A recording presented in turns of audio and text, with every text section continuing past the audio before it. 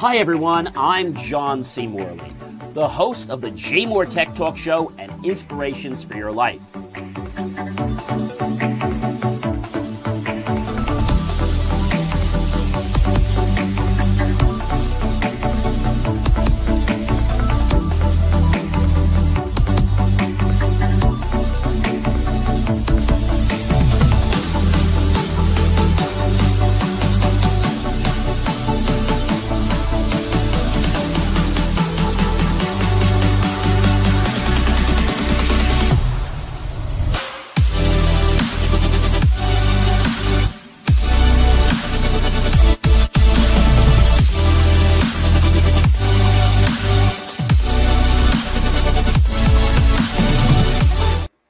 Hey guys, how are you? Good evening. It is John C. Morley here, serial entrepreneur.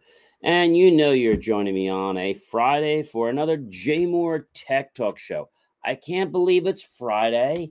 And I can't believe, ladies and gentlemen, that we only have one more Friday left in February. And then I'll be seeing you in March for the first Friday in March. So really cool there. I do want to thank you, friends, whether you're watching us live here at the 5 in the evenings or in the morning, or whether it's 12 noon or 12 a.m. or 1 a.m. or 1 p.m. I'm just so grateful that you're here with me for another J Moore Tech Talk show. So let's get started, shall we? All right. So tonight's topic, master topic of the show is the ethical implications of advancements in artificial intelligence, or for short, AI. We're on Series 3, which means we're in the third year, and we are on show number 7, ladies and gentlemen. I cannot believe that. All right, let's talk about the first hot topic that comes to mind, because I've got a lot of them to share with you, probably more than you're ready for. Here we go, everyone. First one up is, yes, USA took Russia's military intelligence botnet down. Let's give them a round of applause. I mean, a real round of applause, because this took a lot of work. And the thing I want to say about this is that, you would think that a lot went into this. And basically, the Department of Justice disrupted a botnet used by the Russian military intelligence for widespread cyber espionage. Yeah. Now, the network was made up of hundreds of individual small office home systems, SOHO routers, that the Russian military unit, 26165, better known as Fancy Bear, or APT-28, Sophisy Group, Forest Blizzard, Pawn, Storm, and Sednet, was able to use to launch cyber crimes, including spear phishing, credential harvesting, and more, according to the Department of Justice. And so, unlike other custom code networks typically used by the Russian state or in the affiliates, threat actors, this one was built on existing malware called Moobot. Yeah, Moobot. And it's linked to other known criminal actors. And the Justice Department said in a statement that this is something they were very happy that they took down. And, they used Ubiquiti Edge routers.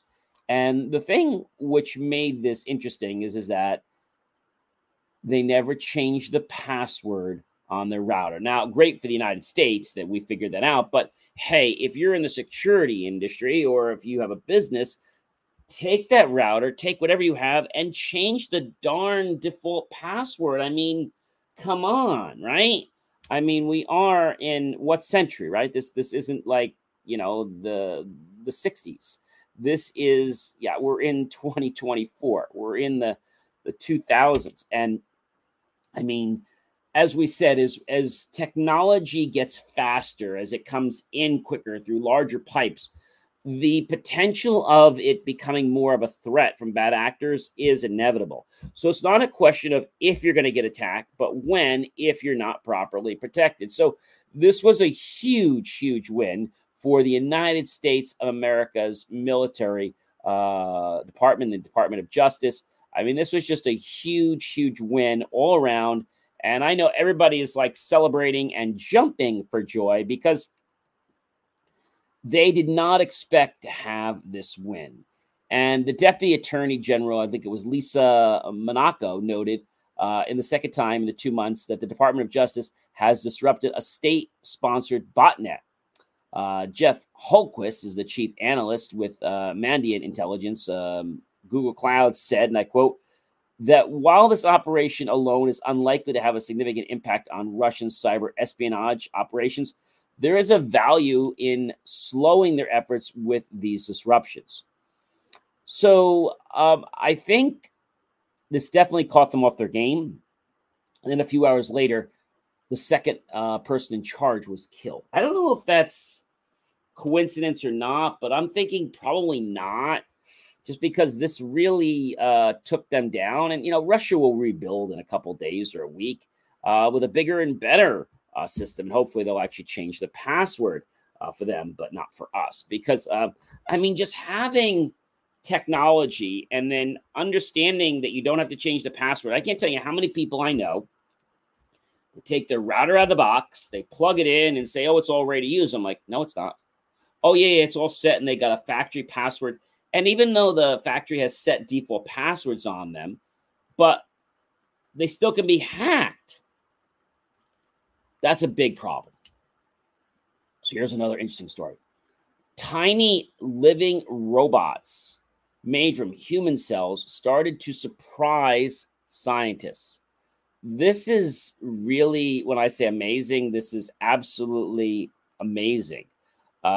Because scientists have created things all the time, but these tiny living robots from human cells that can move around in a lab dish and might be able one day to heal wounds or damaged tissue in humans or other animals. So the team at Tufts University and Harvard University's WIS Institute have dubbed these creations Anthrobots. And so they are also coming up with another name who made the first living bots, or called Xenobots, and stem cells sourced from embryos of the African clawed frog. And some people thought that the features of Xenobots relied a lot on the fact that they are embryonic and amphibian, but they're a lot more than that. And the thing that's interesting is that we're using technology not just in a place with wires and wireless, but we're actually innovating things in science that can actually help us. I think that is just so cool. And as we get different flavors, different shapes, nothing fits the same for everyone. Nothing ever does. And I will tell you that it's just people that don't get what's going on. And as we think a little bit about this, an Anthrobot, if you asked yourself, what is an Anthrobot? You'd probably be like, I have no clue. Anthrobots are pretty cool. They're tiny biobots from human cells. And they're self-assembling biological robots made from human cells, capable of movement and, of course, encouraging neuron growth. So pretty interesting. But how do they actually work? So each Anthrobot starts out as a single cell, and then it builds upon from an adult donor. The cells then come to the surface of the trachea and are covered with hair-like projections called cilia, which you're probably familiar with, and they wave back and forth very, very quickly. And that cilia hair helps the trachea cells push out tiny particles that find their way into the air passages of the lungs.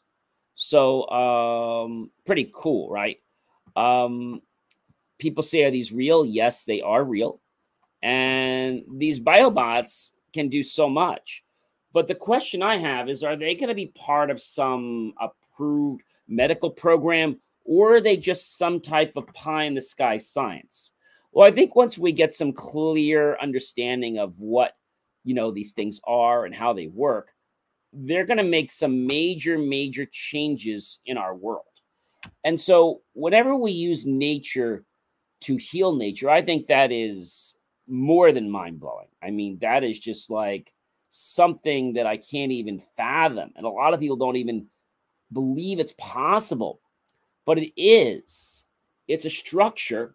It's a living structure, and that structure has the ability to grow. Pretty cool, right? Hello there. We've got a few visitors. Glad you want to make America great again. Thanks so much for popping in the channel. I'm glad that you decided to pop in there. But, you know, when we think about different things, you know, I think the biggest thing that comes to mind is people's safety. You know, are Xenobots and our Anthrobots safe? The question is, are they? Because a lot of people might say that they're not. You know, are Anthrobots safe for humans? And, you know, again, scientists build these little tiny biological robots, and the Anthrobots can only survive in very specific laboratory conditions. So that means that they might have a limited life. Basically, they're multicellular robots, and they can come in a variety of sizes, from widths of human hair to even the point of a sharpened pencil. But the thing that I believe is interesting is that, you know, as we talk about this, is that they are starting to create a whole new type of science, well beyond biology, well beyond chemistry. And each Anthrobot starts out as a single cell. And as I said, it derives or achieves what it needs from its adult donor. And the cells come from the surface, as we said, the trachea, and they're covered with the hair-like projections called the cilia, and they wave back and forth. Now, researchers have developed growth conditions that encourage cilia to face outward on organoids. But the thing is, they have very specific conditions that they can only live under. And if that is not met, then they unfortunately will die. Are these robots able to create a consciousness? No. So in the sense, these are just like amoeba. They are really just things. But if you want to think about consciousness, right? Because everything has energy. Everything in our world is and was, it's all energy. So if we want to think about it on the very purest level, your thoughts can affect even these things, because everything in our world is energy. My hat is energy. My voice is energy. My phone is energy. This program is energy. And, you know, if you remember, we talked about something called Xenobots. So you might be saying to me, hey, John, the differences, or I should say the difference between a Xenobot, which we talked about before, a Xenobot, and an Anthrobot. You know, what's really the difference? So biobots are like Xenobots, but they're a little bit different. If you remember, Xenobots are mobile clusters of frog cells, and they can do some pretty interesting things from the human cell clusters. And when we get that, we get something called Anthrobots. So really, Anthrobots are like a collection of Xenobots. I think that's probably a good way to explain it, is that it's got that type of potential. And just, it's interesting that we are going down this pathway and hopefully adopting science for good. I think that's a really amazing thing, ladies and gentlemen. So let's move on to our next topic, and that is using AI to find missing hikers. This one kind of opens my eye up a little bit. So Hong Kong's got some challenging terrain, as we all know, for hikers and rescue workers. And this is why Hong Kong's fire service department has started to partner with local tech startups like LifeSparrow to develop an AI algorithm to use images from drones to locate people lost in remote areas. If you ask me, this is really cool. And it's a way of using technology in a very smart way. I mean, a really, really smart way. Is computer engineering still with, or is it? So being an engineer, electrical and data and computer, I could tell you that they're kind of morphing into different spaces, but then they do come together. So if you go to school for computer engineering, that's one thing. If you go to school for straight engineering, that's another thing, right? Then you have electrical. And so are cells electrical, which is a good question. And every part of your body has some electrical components in it. right? If you remember a way back when we talked about getting messages, let's say to my hand, what happens is the message travels from my brain down the nervous system. And what happens is when it gets to one of the dendrites and there's a space, it actually, you would think is going to like a pond, it would just kind of like jump. Well, it can't jump. So it changes its electrical energy into chemical energy. And that chemical energy then allows that space gap. And then when it gets back to the other side of the other dendrite, it then transfers back into the electrical energy of the body. So I think that is really cool. And I think a lot of people don't understand that our body and the way our mind works and just the way I move a finger or I move a leg, the amount of effort that our body has to put for it to do that, it's pretty amazing, ladies and gentlemen. I mean, it's stuff that people would be like, how is that even possible? I mean, how is it even possible? But, there is a lot going on in our body. And one thing I want to talk about, but not so much today, is the fact that our brain does not run our body. Let me say that again. Our brain does not run our body. Our brain does not run our body. Well, wait a minute, John. I don't quite understand that. I knew you were going to say this to me. So our brain does control some autonomous functions of our body, right? But it's under the direction of another boss. Well, John, who's more intelligent than the brain? You ready? Your heart.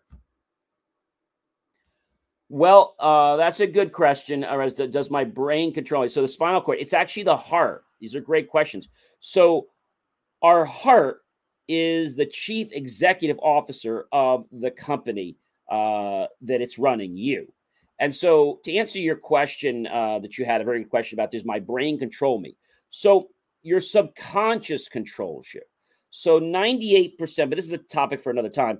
And you definitely want to check out IF Inspirations for Your Life. I don't want to go down that path too much. The subconscious is what runs our body. So if you're like, hey, I don't want to do this, or I want to do that. If you ever know you get into a great habit, your subconscious is what keeps that going.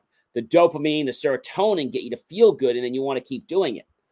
What happens to a lot of people is they're doing something that they don't want to do, and they can't get out of it. And they're like, well, how did I get into this? Because I didn't even like this. Maybe it was their parents. Maybe it was their friends, significant others. Maybe it was something they saw on TV. You see, you were programmed.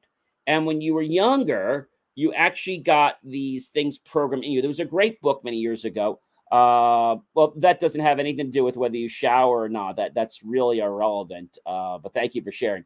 It doesn't really affect that. So your body has a remarkable ability to transfer messages from one point to another point and cause communication. Even your ear is pretty amazing. Your eyes are pretty amazing, right? Vibrations. You're hearing me right now because of vibrations that are coming off of my vocal cords, through my mouth, into the microphone, and out to your speakers. And then you're hearing them as your ear is then vibrating those to the auditory nerve. I mean, I think this stuff is just like so fascinating. And I feel that the more we get curious about it, the more we learn. Now, somebody else had a question about the spinal cord. So the spinal cord is very, very vital. It has our spinal fluid in it. And it does connect a lot of our body together. I mean, our spine is like key. If we didn't have a good spinal cord, that's what people always say, you have to have a straight back. You don't want to have scoliosis. You want to sit up straight. You want to have your back up as straight as possible, because when you do, there's a couple of reasons. One, you're creating better flow, but also in the terms of spirituality and in the terms of energy moves a lot better when we have that straight flow. So I'm not sure where your question's coming in. I'm not sure of what you're saying there. They're just somebody asked a question about tumors. Another question. I've followed the rough endoplasmic reticulum. Yeah, it is. I'm not going to go down that pathway too much, but I think the big thing I want to share with you is neuroplasticity. and I'm probably going to end it there because we could go into a whole tiz on this. Neuroplasticity, think of it like a rubber band. Okay, so neuroplasticity is the ability to change one shape to another shape. In a sense, our brain, our body, we can actually change our cells by programming, by putting energy through. And so our body is all energy. I'm not sure what the birds have to do with anything there in Mambian. I don't know where you're going with that. But everything in our world connects to our consciousness. So you can, if you ever been around a dog or a cat, that dog or cat can know if you're a good person or not. Does the energy around us control our actions? Absolutely. Absolutely. So that's a great question. Let's say that you're around somebody. I'm sure you've done this before. And that person around you is not in a great mood, right? And you're there and you were in a great mood, but suddenly you hung around your friend and that friend is like kind of negative, and that's going to start to rub off on you. In fact, when we project out positive energy, it's almost like sound waves, but it's not sound waves, and they kind of just would ripple all through within a few feet. That affects other people. So yes, the energy around us controls our actions. When we say controls, I want to be specific about this. It actually affects our actions. So it can make us want to do something or not want to do something. This is why whenever I get people around me and they don't have a good attitude, oh, you have another question there.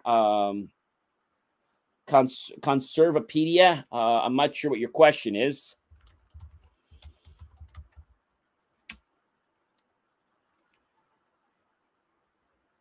Just that it's a family-friendly wiki. I mean, it was put together by teachers and of the like to help people understand so they could become more curious. That was really the reason. What about the missing hikers? Sure. So what was happening is they were losing hikers. And so what Hong Kong decided to do was partner, as I said, with this startup company called LifeSparrow. So they connected with LifeSparrow to help them create basically a solution, an AI solution. And with this AI solution, they used it to find missing people. And so because they have very bad, terrains over there, they're very treacherous. And the thing about using AI technology is they have to be careful that they don't get false positives. And, so this was a PolyU graduate, Max Lee and Joshua Chan, developed the AI technology that literally slashed time to analyze the search and rescue drone images, which took a lot of time normally by the naked eye. And they turned to entrepreneurship after they graduated in 2020, which was just 4 years ago, to an aviation industry left reeling by the coronavirus crisis. So it was a perfect time for them to kind of get on board with this. And the Flying Hong Kong Aviation Engineering graduates launched a startup to pioneer an artificial intelligence program they called to assist in spotting signs of missing hikers and drone images. And it helps speed up the massive effort to rescue, yes, a lost 17-year-old boy, which they did find. So already we are seeing benefit, ladies and gentlemen, of this technology. And I think we have to understand that we have to use technology for good. Do you have any socials or Twitters? Yes, I do. I have lots of socials and Twitters. Happy to share that with you guys. If you scan that QR code at the top, you will find all of my content. So some of you that are new here, I have several shows. I have the Jay Moore Tech Talk Show, which is every Friday. And I have Inspirations for Your Life, which now has about 150,000 people. I get guests on this show. I get guests on my other shows. I also have a new show called Behind the Mic with John C. Morley on Saturday night, which is Raw. It's not an R show, but it's a show that tells you the things you don't want to hear. And, there's technology out there. And people ask this all the time, John, is water good? Is water bad? Let's just talk about that from a sense. So water is not good and water is not bad. Just like technology is not good, technology is not bad. This phone is not good. This phone is not bad. This phone is what it is based on how I choose to apply. I could use that phone to call a loved one. I could also use that phone to call a local store and prank them, which would not be really nice. So you can use technology for good or for bad. Can I help you with your intro to electrotech homework? I'm not sure what you want to know. There's a lot in electrotech. I mean, just being able to take, different things and to represent them for things now with utilities and things like commercialism, to be able to have sustainable energy. And we talked about other shows about other sustainable sources, and it's not battery. It's things like wind power. It's hydroelectric power from water. It's solar power, right? Was the drink made by humans? Oh, you like that? Okay, so what was I talking about? All right, guys, so you guys are checking my content. Awesome. So there was a company that wanted to do a study to see if the AI drink was better than the other, and could people tell the difference? Well, the funny thing was, about maybe more than half the percent of the time, people could tell the drink was made by an AI or the human versus the AI. And so what would happen is you would describe what you wanted to have, the type of, drink you'd want. And you'd put all that together. They would type to the computer. So the computer would spit one out through a chat GPT for one that was the regular recipe of how to make the drink, basically just what the bartender would make. And the second was an AI concocted drink. And so the question a lot of people are asking is, will AI bartenders, this is really the question, will AI bartenders replace regular, or I'll call it human bartenders? And I have to say to you guys, it sounds fun.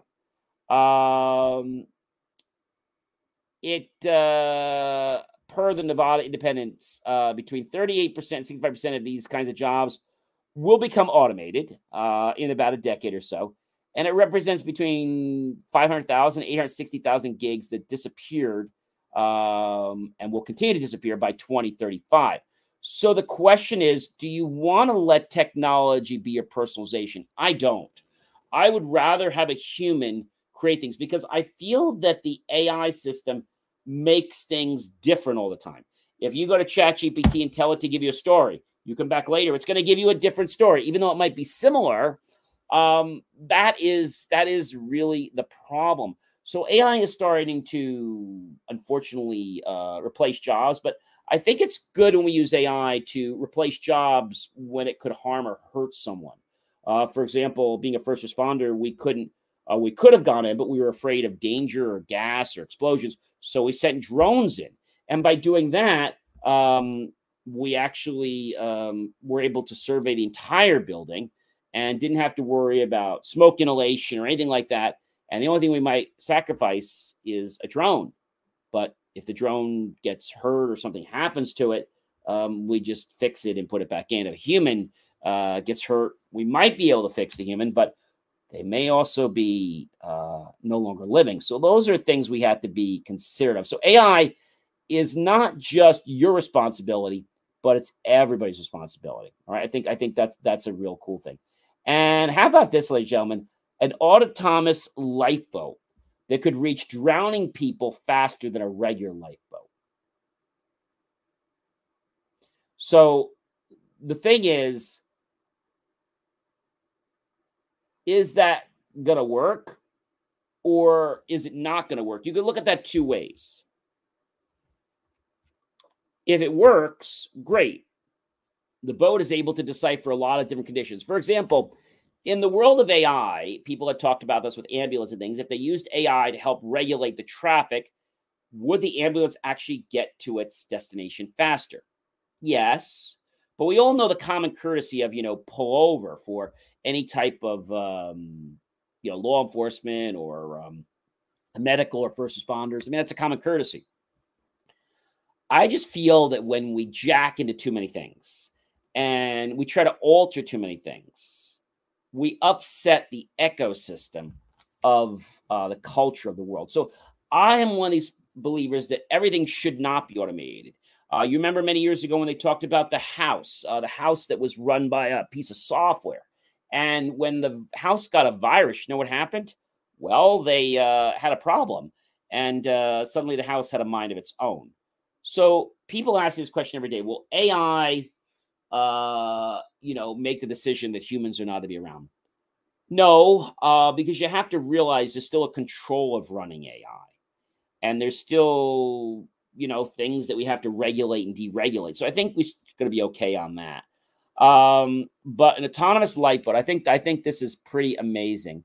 Having an autonomous lifeboat to rescue people that are drowning. That's pretty amazing, right? Did you ever think of having? You've heard of autonomous cars, an autonomous lifeboat to reach people drowning.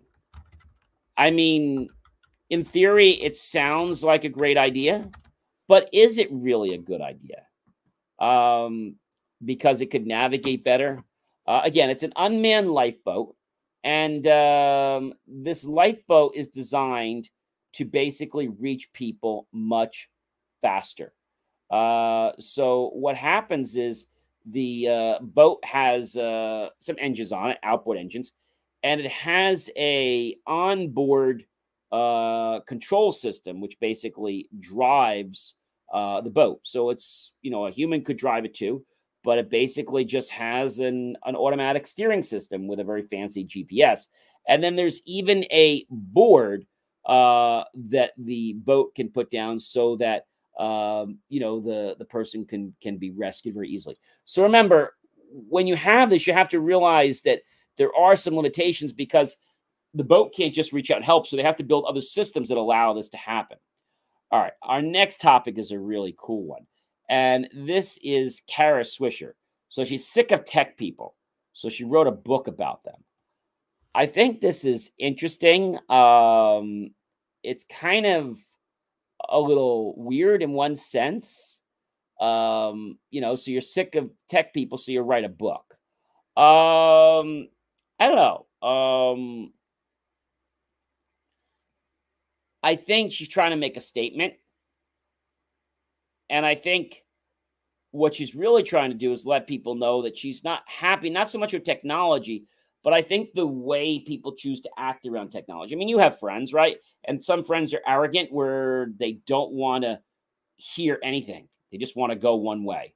What's the book's title? Oh, sure. Her book is titled, let me get you her title.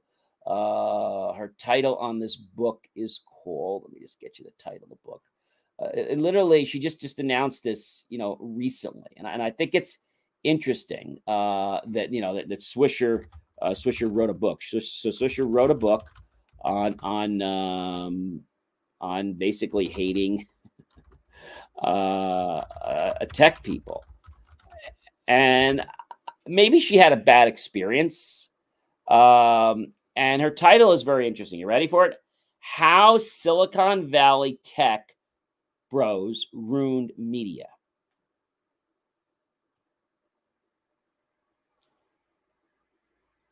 So she said over 3 decades, tech obliterated media. And it's a front row seat, she claims, to the slow-moving catastrophe.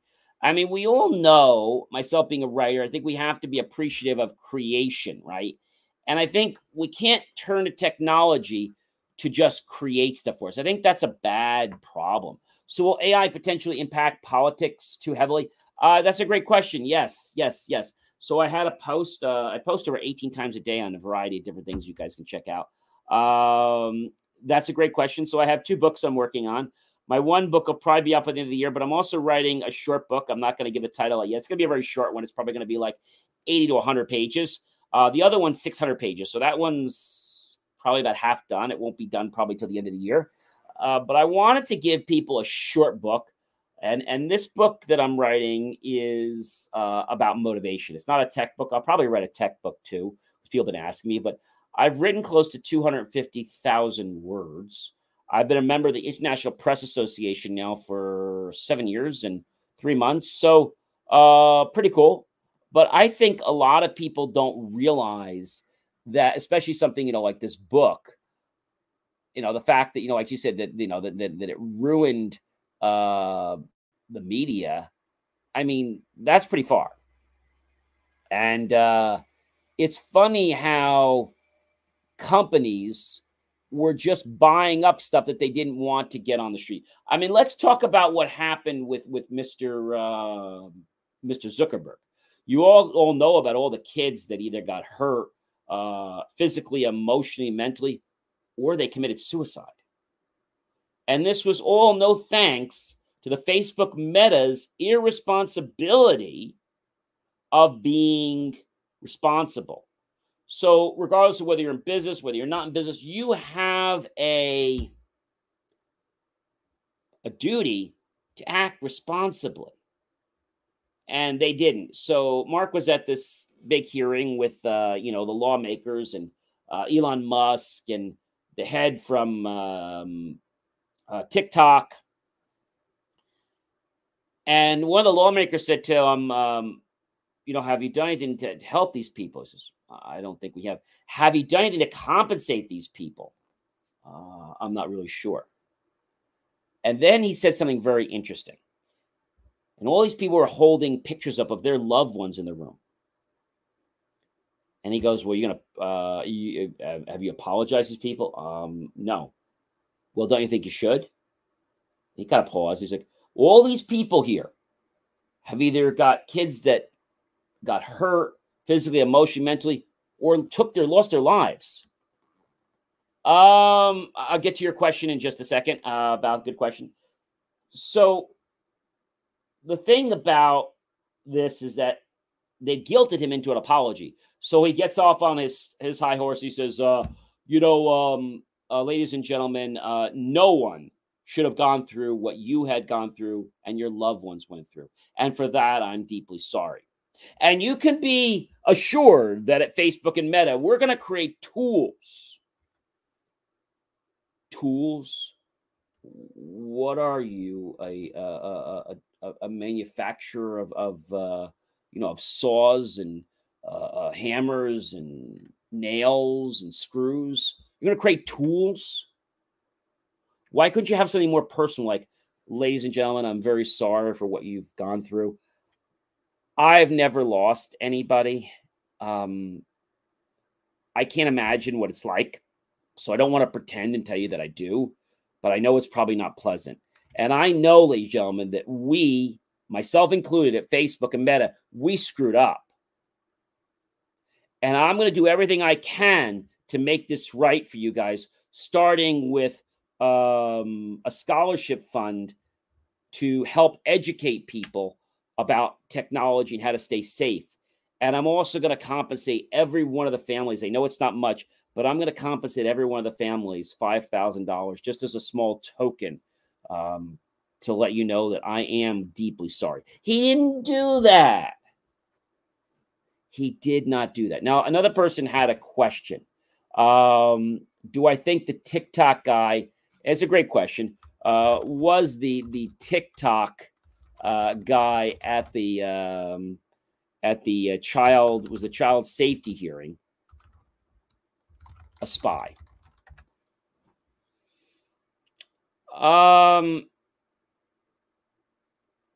I don't believe he was a spy. I believe he was there because he was genuinely concerned. And I have to say, when he asked questions and he couldn't give the answers, and he went around a mulberry bush, can't you answer a simple question? So, no, I don't think he was a spy.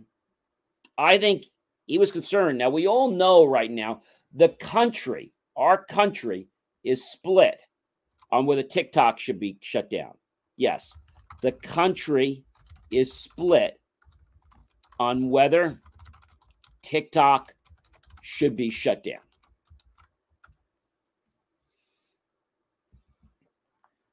And this only came, ladies and gentlemen, as of 11 hours ago. And it's right now almost 6 o'clock p.m. Eastern time on February 16th. So President Joe Biden's campaign embraced TikTok to court younger voters ahead of the presidential elections. But the U.S. adults have mixed view about whether the video sharing app should even operate in the country. This is just, this is a lack of responsibility. This is all about politics. And right now, to answer your question, if AI is not curbed in the right manner, we could start to see a lot more deep fakes being released on the internet, and that could directly impact the election. We're not using AI to actually run election systems, okay, to take polls, but we are using systems to gather data like daily data and trends and things like that. So if you want to act like a jerk and you want to come off and you want to basically say, hey, I'm the best things in sliced bread, and this is the way it's going to be. I mean, I think people are going to get sick of that. They're going to get sick of it, and it's going to be a problem. And I see this whole world. I mean, look what happened, ladies and gentlemen, with Google. So Google, the company that they are, it's been challenging. I mean, they're starting to take a hit. People from the company are leaving the company. And the gentleman, as you know, the head CEO and the owner from DuckDuckGo, which I've used for years, doesn't take your data, doesn't use it to spy on you, doesn't sell your data. I was doing an experiment before on the web with a bogus email. And I set up a bogus phone number just to test this. And I was on this company site for a couple seconds. I hung up and I got a call on the bogus number, which obviously went into a test cell phone. But I thought it was interesting that this happened. And I was like, where's your information? Like, you had no right to just grab my information. I didn't give you permission to grab my information. So I think there's going to be that line of, what is allowed and what's not allowed. I think that's a big, big problem for everyone. So what's going to happen is this is going to be the largest antitrust case in history because Google's getting caught with their hand more with just being in a cookie jar. They're getting caught with their pants down, and they're in trouble because the European Union is coming after them. Yes, ladies and gentlemen, that brings me to my next point. Yes, ladies and gentlemen, the European Union is expanding the digital crackdown on toxic content and dodgy goods on all platforms. I'm not just talking about one platform. I'm talking about TikTok. I'm talking about every platform that you can imagine. Okay? And they're doing this because they're concerned for the greater good of all concerned. They're concerned. They are very concerned what's going on. But the European Union, again, is cracking down on digital content. And, they're expanding stricter digital rule books. And this was just announced that's going to start happening tomorrow, February 17th, to just about every platform in the world. And this is called the crackdown phase on toxic social media that puts out content and dodgy commerce products. And this started last year, but now they're getting really tight. So you might be saying, hey, John, so what will the new European Union social crackdown mean? Because a lot of people are scared. They are very, very scared. A lot of people make their money on these things. This is a problem. And again, they're going to get stricter. The Digital Services Act already kicked in nearly 24 of the biggest online platforms, including Facebook, Instagram, YouTube, Amazon, and Wikipedia. Yes. So the DSA, the Digital Services Act, which was enacted not too long ago, imposes several strict requirements designed to keep internet users safe online. And it includes making it easier to report counterfeit or unsafe goods or flag harmful or illegal content like hate speech, as well as ban on ads targeted at children. I mean, let's look at TikTok for a minute, okay? Now, we all know that they say that they don't want X-rated content. They say they don't want pornography. They say they don't want hate. But how are they missing the content? Do you think that the rise of short-term entertainment will lead to psychological problems? That's another great problem. Question. Also being background in clinical psychology, I can tell you that if people do not heed the warnings, we all know what happens if you watch content too long, right? You become addicted to it. And what happens if you watch it too long? It starts to monopolize your life. And once it monopolizes your life, it's like you're serving that, whether it's X-rated content, whether it's smut about different actors. You're addicted to it. And yes, I believe it will rise short-term entertainment, and I believe it will cause issues because when the European Union comes out, there's going to be a problem. Is there a digital solution for a broken heart? Well, that's a great question. It's also a loaded question. I think the big thing to realize there is that you got to protect your heart or no one else will. A wise person once said that there's nothing more precious in our life, regardless of whether it's, things that we see with our eyes or we taste with our mouth or we hear with our ears, than what we can ever have that'll be felt with our heart. So I think we have to understand that we've got to protect our heart. We got to protect it at all costs because our heart is the powerhouse of our body. And if we do not keep our health up, I'm not just talking about our circulatory system. I'm talking about our well-being. I'm talking about how we feel, because when we feel good, it's a natural high. It's a natural drug that keeps us a certain way. And natural things are fine. So that natural dopamine or serotonin, a little bit of that comes off. That's great. But when people have to turn to drugs to do that, that's when we got a problem. And what I see happening, if people do not curb what they're doing in these different short things that they do. And people ask me, John, what will happen if kids keep watching adult content? What are the consequences to them? Let's not even talk about who puts it out there. So first of all, poor mental health, number one. There's going to be sexism, saying one power is better than the other. Objectification, that means turning people into objects. That's right, objects, not seeing them as people. That is a very, very big problem. And ladies and gentlemen, it is going to get worse before it gets better. There's also going to be increased sexual aggression. Now you might say, John, well, what the heck does that matter? It's only online. I can handle it. It's not going to bother anybody. Okay, fine. It seems like it's online. But there was a great person who's been on our show many times. And he has something which he put together. And he'll be on our show again. I'll probably bring him on the show again really soon. He came up with a very, very great thing. It's called Odor. And he came up with this. And it basically stands to offline distress. Okay. If I'm saying this right. I'm sorry. Online distress, excuse me. Online distress dictates offline response. That's deep, ladies and gentlemen. Very, very deep. And this gentleman's name is Dr. Michael Nuccitelli, psychologist. We'll definitely have him on again. And he came up with the whole concept of odor. Online distress dictates offline response.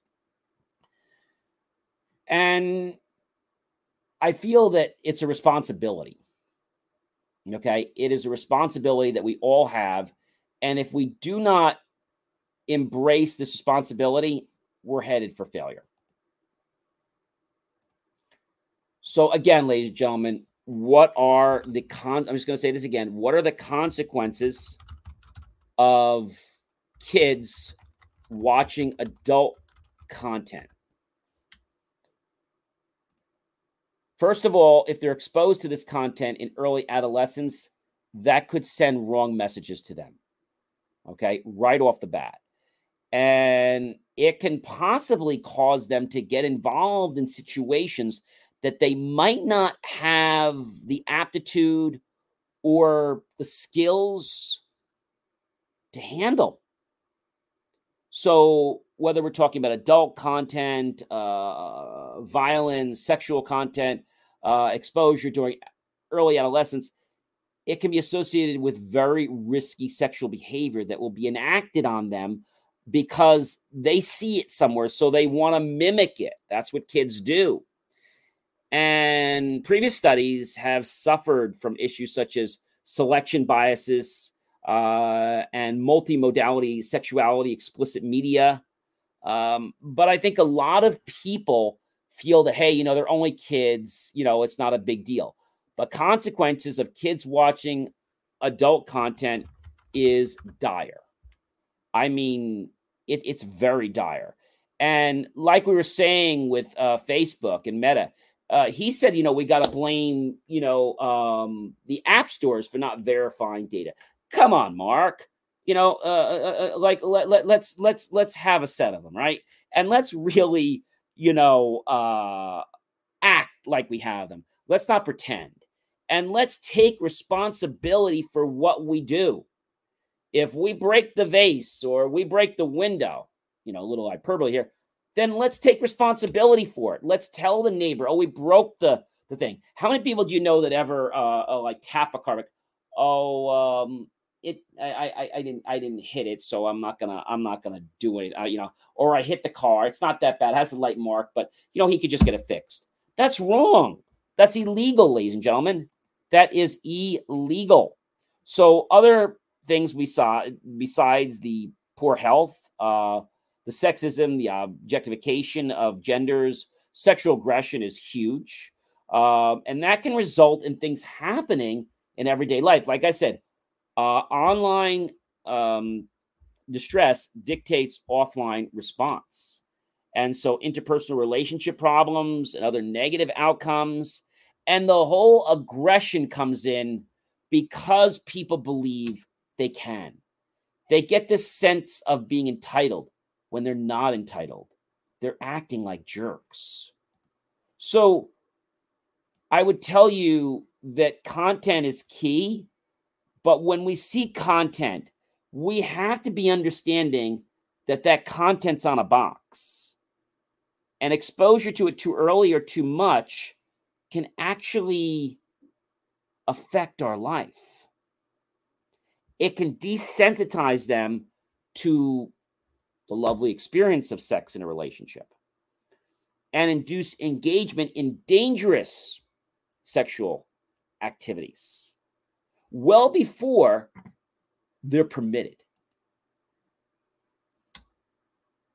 Thanks so much. I appreciate it. You can always watch the show anytime. Check out all my other great content. We got to wrap up tonight. It's always great to have you guys. Check out all my other shows. I have another show coming on later. Just go to believemeachieve.com. IFYL will be a little later tonight. And we're growing. So I really do appreciate you guys. And if there's a topic you want me to cover, let me know. I'm happy to do that. Thank you so much, everyone. It's great to have you all here. Have a wonderful weekend. And I hope you understand that technology is really cool. But I think the most important thing, ladies and gentlemen, that we have to understand when it comes to technology, do you know what that is? The most important thing. I want to say thank you for being part of tonight's show. Until we get to our next one, which is next time, keep dreaming, keep innovating, and keep pushing the boundaries of what's possible. Because remember, good technology will propel our world further. The choice of using technology for bad will set us back light years. Have yourself a fantastic rest of your night and weekend. I'll catch you on another show real soon. Be well, everyone.